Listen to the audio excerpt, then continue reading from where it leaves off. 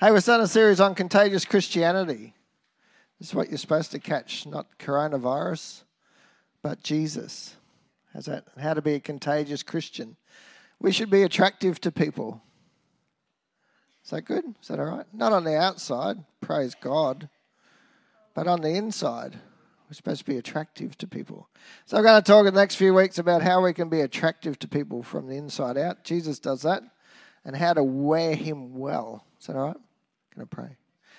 Lord God, we thank you for your word. We thank you that, Lord, you didn't need a public relations department. People just sought you out. And so, Lord, really, they should be seeking us out as well if we wear you well. So help us, Lord, to be full of your spirit, full of your love, full of your joy, full of your peace, so that people look at us and go, whatever you've got, I need some of that. And we can tell them that it's you. So, Lord, over this week, may we be inspired. May we be re-inspired.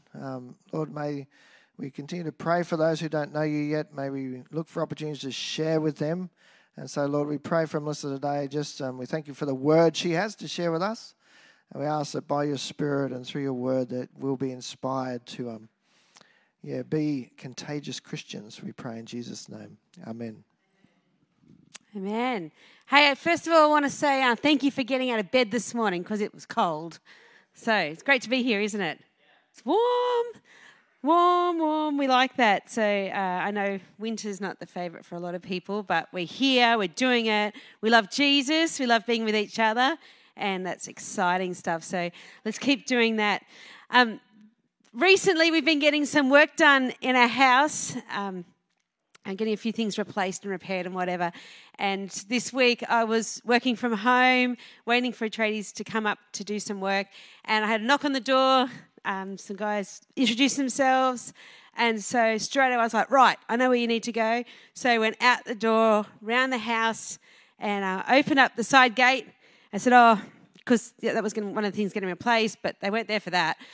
So I kind of took the gate. It's not actually on its hinges anymore. Moved it aside. I said, someone's coming to fix that. And they said a really weird thing. They said, are they going to replace that panel next to it, the return section? I said, I don't know, I think so. And I kept walking. That's a weird question to ask. Right around the back to where tiling is getting fixed at our house. And I stood there, and these two guys were there with me, and I'm there going, all right, we need this. This is the whole section here that you're doing, right around there. And slowly I could see their faces get a little bit concerned and a little bit of terror coming in. And they're like, we don't have stuff to do that big an area. And I'm thinking, what are you talking about? We got a pallet of tiles out in our front yard. What do you mean? And so I just paused long enough to go, wait, what are you here to do?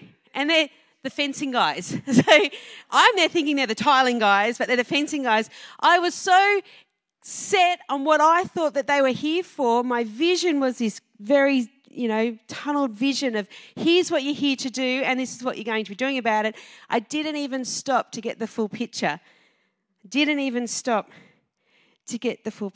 there to do the gates for me. And I walked away from that and I went, thanks, God. That was the best lesson for me. How often do I sit in my own narrative about what's happening with the world, what's happening with people around me, what's happening, everywhere else? How often am I just sitting in my own world of normal, ideal, what's happening, and all around me is something else going on? I miss it. God's putting opportunities in my path every day, in our path every day to make a difference in our world. Are we looking around, or are we looking at my own agenda? My own agenda. My own phone. My own. I was in a shopping centre not long ago, and I was in the shopping centre, and I was standing there waiting for Andrew and the kids to get back from. I don't even know what was going on, but I was standing there, and I was watching how many people in the shopping centre had a trolley and their phone, Have you seen that?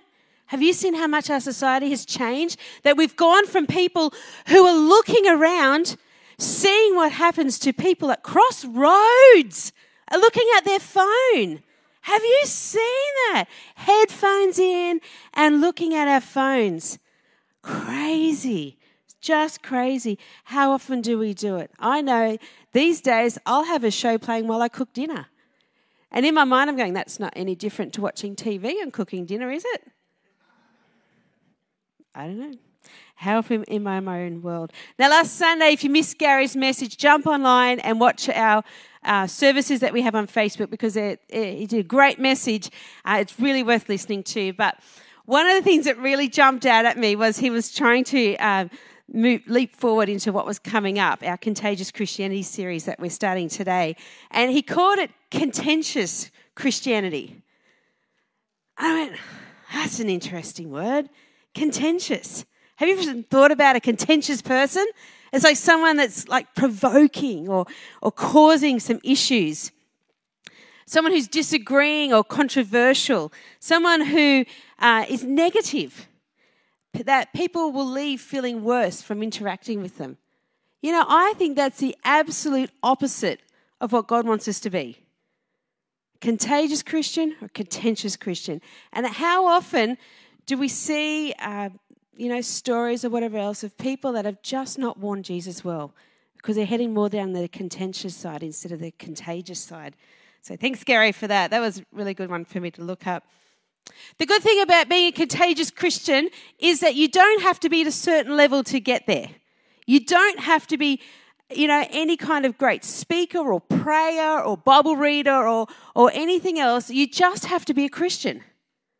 You can be a contagious Christian right now. You have permission and authority to go out and be a contagious Christian. And if you're saying right now that, spiritually I'm not sure how well I'm doing and I just don't know whether God's going to use me, do you know that choosing to be a contagious Christian will actually fix a dry spiritual life? Because you're never going to be more eager to find something in God's word to share with someone else when you're being contagious. You're never going to be more eager to be praying for someone to come into a relationship with Jesus. You're going to be digging into truths and answers and finding ways to tell someone about Jesus that you know that has saved and transformed your life. And honestly, if we're not being contagious, are we really in love with Jesus? So maybe the first thing we need to do today is go back to Jesus and say, I want to love, serve, honour, hear and receive from you more than anything in the world. Because it's out of that the love flows to tell others over who he is. That's the adventure of a Christian life. So one thing to think about how Jesus would reach out to others would be, well, what if Jesus walked in my shoes for a day? What if he lived my life? What if he did all the things that I had to do? What if Jesus walked in my shoes? Because Jesus is going to look at our neighbours differently. He's going to drive possibly a little bit differently to the way we do sometimes.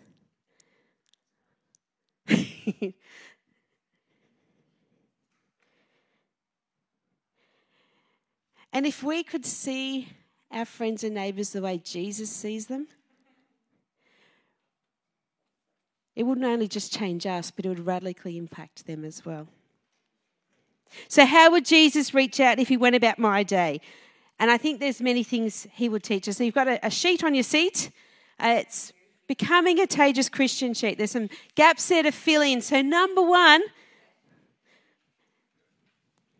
if Jesus walked in my shoes, before talking to my friends about their Heavenly Father, Jesus would talk to his Heavenly Father about my friends.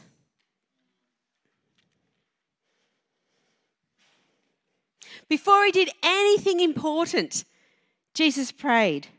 He prayed for lost people right up until his death on the cross. Jesus is dying on the cross. And over he's saying, forgive them, Father. Forgive them, Father. Forgive them, Father. They don't know what they're doing. Forgive them, Father. Now, if I'm dying on a cross and the people who put me there are right there, is that going to be my response? Forgive them, Father. They don't know what they're doing.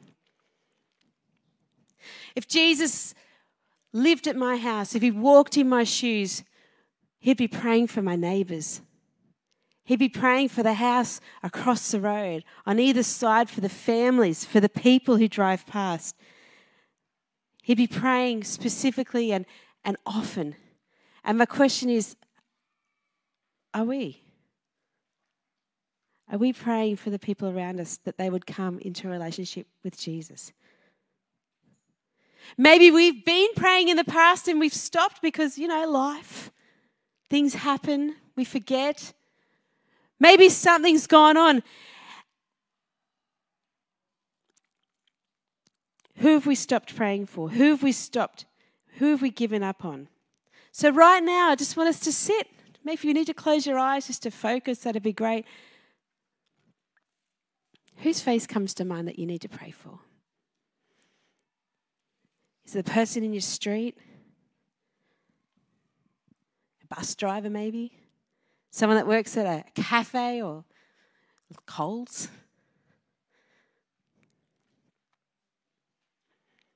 That's the person God wants you to pray for.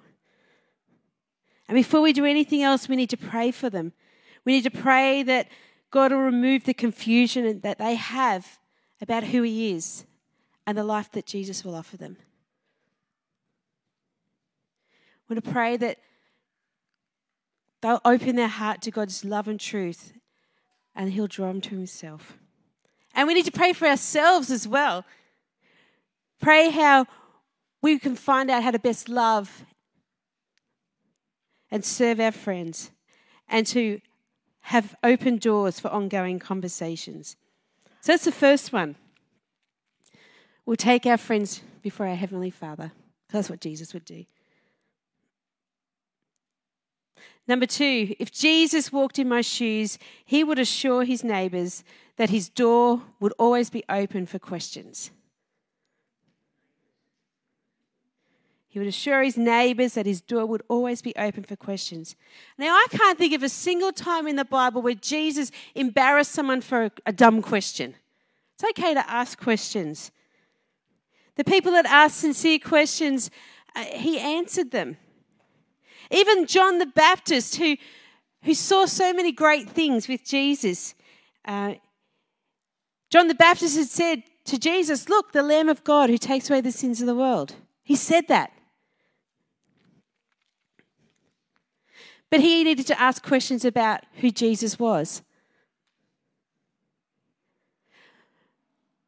John went to prison, got discouraged, started doubting, and then he sent his disciples to Jesus, "Hey, are you really the Messiah? Are you the one, or should we be looking for someone else?"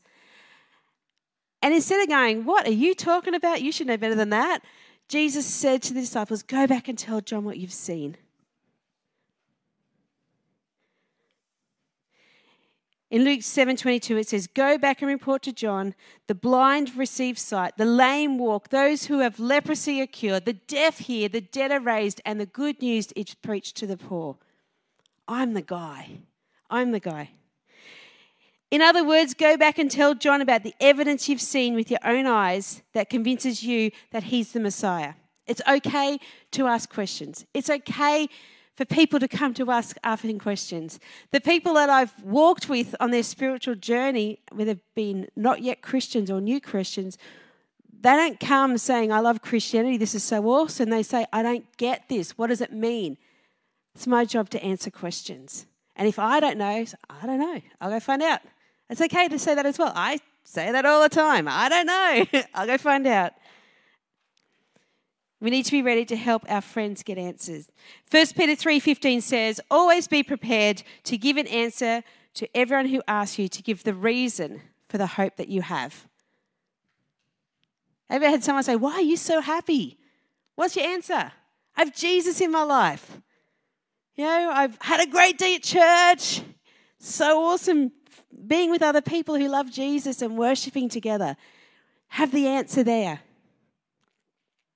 But we need to do this with gentleness and respect. Now, we don't want to be contentious. We don't want to be argumentative. We want to be people that listen.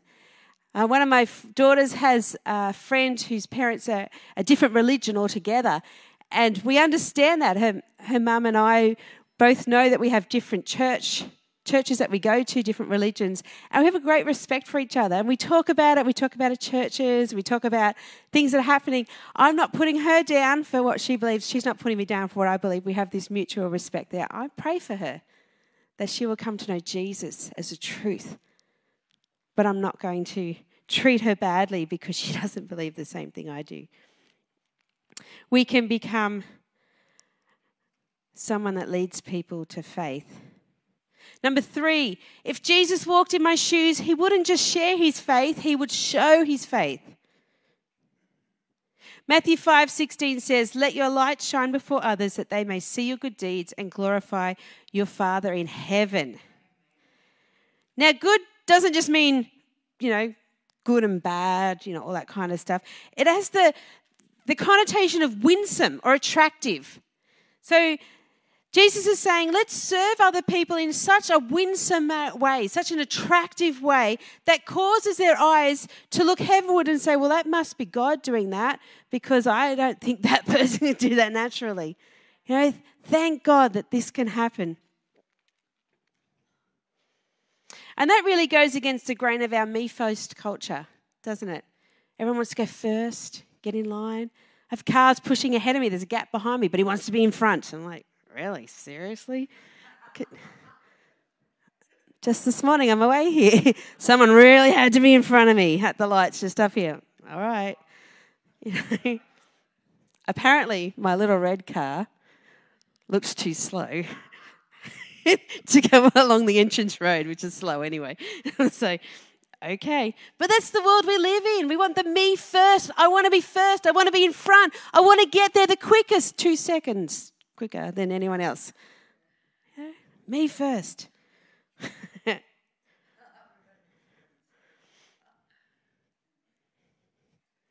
When we serve the real and tangible needs of other people, it opens up opportunities to talk to them about their very real spiritual needs. One of the most powerful ministries we have here is our ministry to people that come asking for assistance.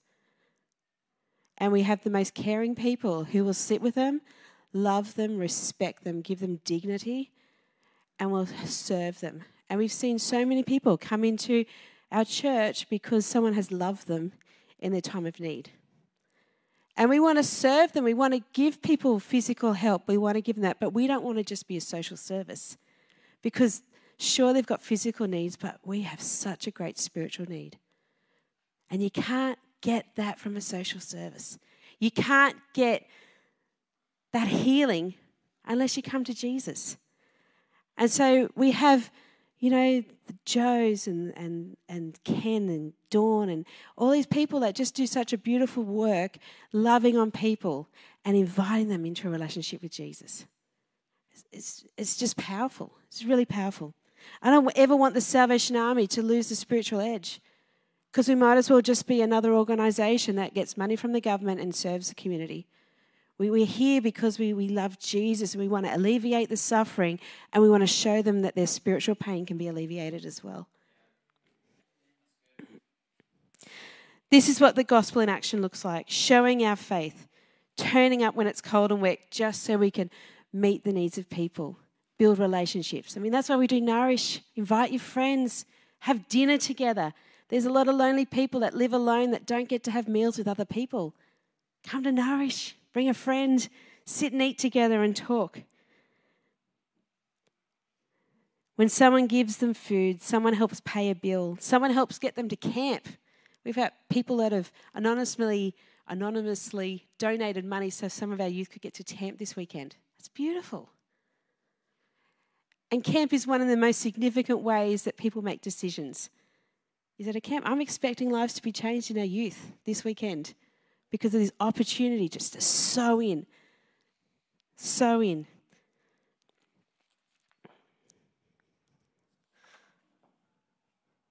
Number 4, If Jesus walked in my shoes, he would be authentic in the way he relates to others. Now, Jesus wouldn't just communicate the gospel, he would live it out. There'd be a consistency between his beliefs and his behaviour, between his character and his creed. And the question is the same true for us? Do we go to church on Sunday and look like we've got it all together, and then the rest of the week we're a hot mess? You know, things falling apart, lives, words, actions not lining up. Are we being authentic? Do you know that when you're a Christian, there's people around who know you're a Christian that have this hypocrisy scanner always checking out your actions and making sure that what you say is what you actually do. Few things can repel a person from God as effectively and efficiently as an inauthentic Christian. It's a bit harsh, isn't it? It's so true. We want people to see authenticity. Now, we don't have to have a doctorate to reach out to people. We don't have to know everything in the Bible. We don't have to be the perfect Christian. We just have to be ourselves and share that love of Jesus with others. We can pray for people who are far from God. We can talk to our friends and help point them to the truth of Christ. We can serve others and the door might be opened to spiritual conversations. And we can be authentic about who we are. We're sinners saved by grace. I'm a sinner saved by grace. Doesn't make me special. Just makes me saved. And that gives me and that gives you everything you need to go out and share that love with others. I'm really excited about this series, the Contagious Christianity series we're going to do over the next few months, because, you know, one of my pet peeves is when people say something like, be holy. I'm like, I don't know how to be holy. What does that look like? Be a contagious Christian. I don't know what that looks like. And in the next few weeks, we're going to give tools, so what to do to be a contagious Christian.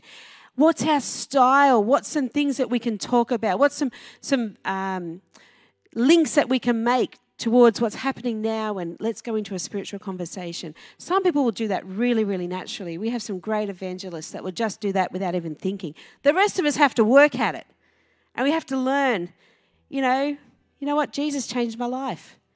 Try putting that in a sentence with the person at the bus stop. So we're not training you up to stand on boxes on the street corners.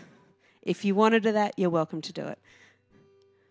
How we do evangelism, how we be contagious is our own style. But the one thing Jesus told us to do was to go out. Go out.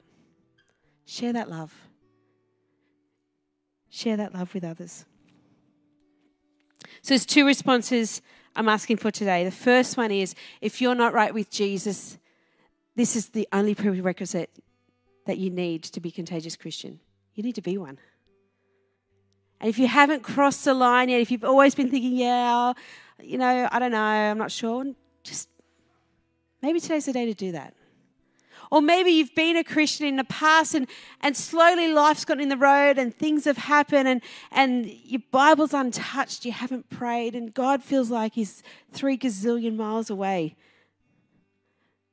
Maybe that's your life today.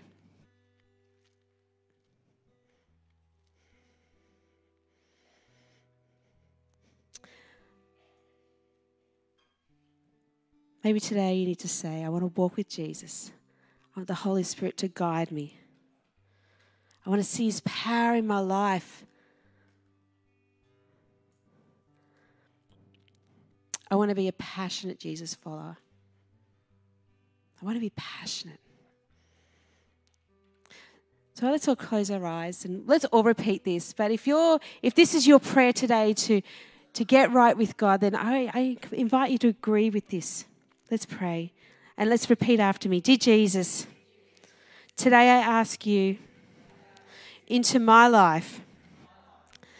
I've done things my own way, and I am sorry. I want to embark on a new life with you at the controls. Fill me with your Holy Spirit. I receive all you have for me. In Jesus' name, amen. Amen. If you've made that decision today, online as well, or here in the room, we've got these cards. Please jot your name down, your number, and just tick the back that you've committed your life for the first time or recommitted to Jesus today, or you want to know more. Fill that in. That'd be fantastic. The second thing, because this is exciting. Got these cards on your seat. It says, prayer for 3 friends or family. You'll find them, they're only little. Have a look at them. I invite you to write down the name that you thought of before, the person's name, and let's start praying for them. Maybe there's other people that you can think of. Try and find 3, just 3. Write them down and let's pray for them this week. Let's pray that God will intervene in their life, that they will see who He is. And if you would like to come down, I want you to take this home because this is a good reminder. Stick it somewhere like in your car, on your dashboard or in your mirror, in your bathroom while you're brushing your teeth. Pray for them. This might be a spouse, might be a family member, might be a neighbour, might be someone down at the gym. Pray that God will open doors. And I'm excited because God will open doors. And we will hear the testimonies of people who come to faith because someone prayed for them. So, while you're writing the names down, I invite you to come pray. You can come pray for those things or anything else that you'd like at the mercy seat at the front here. God loves us to talk to Him. He really does. And too often we're in our own world and on our device and we ignore who He is. And He's always there saying, just give me some of your time. So let's give Him some time this morning. Pray, let's pray. Let's bring people before Him. Let's intercede. And Ben's going to sing a song. It's a great song for this right now. So if you'd like to sing as well, you're welcome to do that. But let's not just let the time pass by. Let's use it really constructively. Make a difference in someone's world just because we're praying for them. Thank you.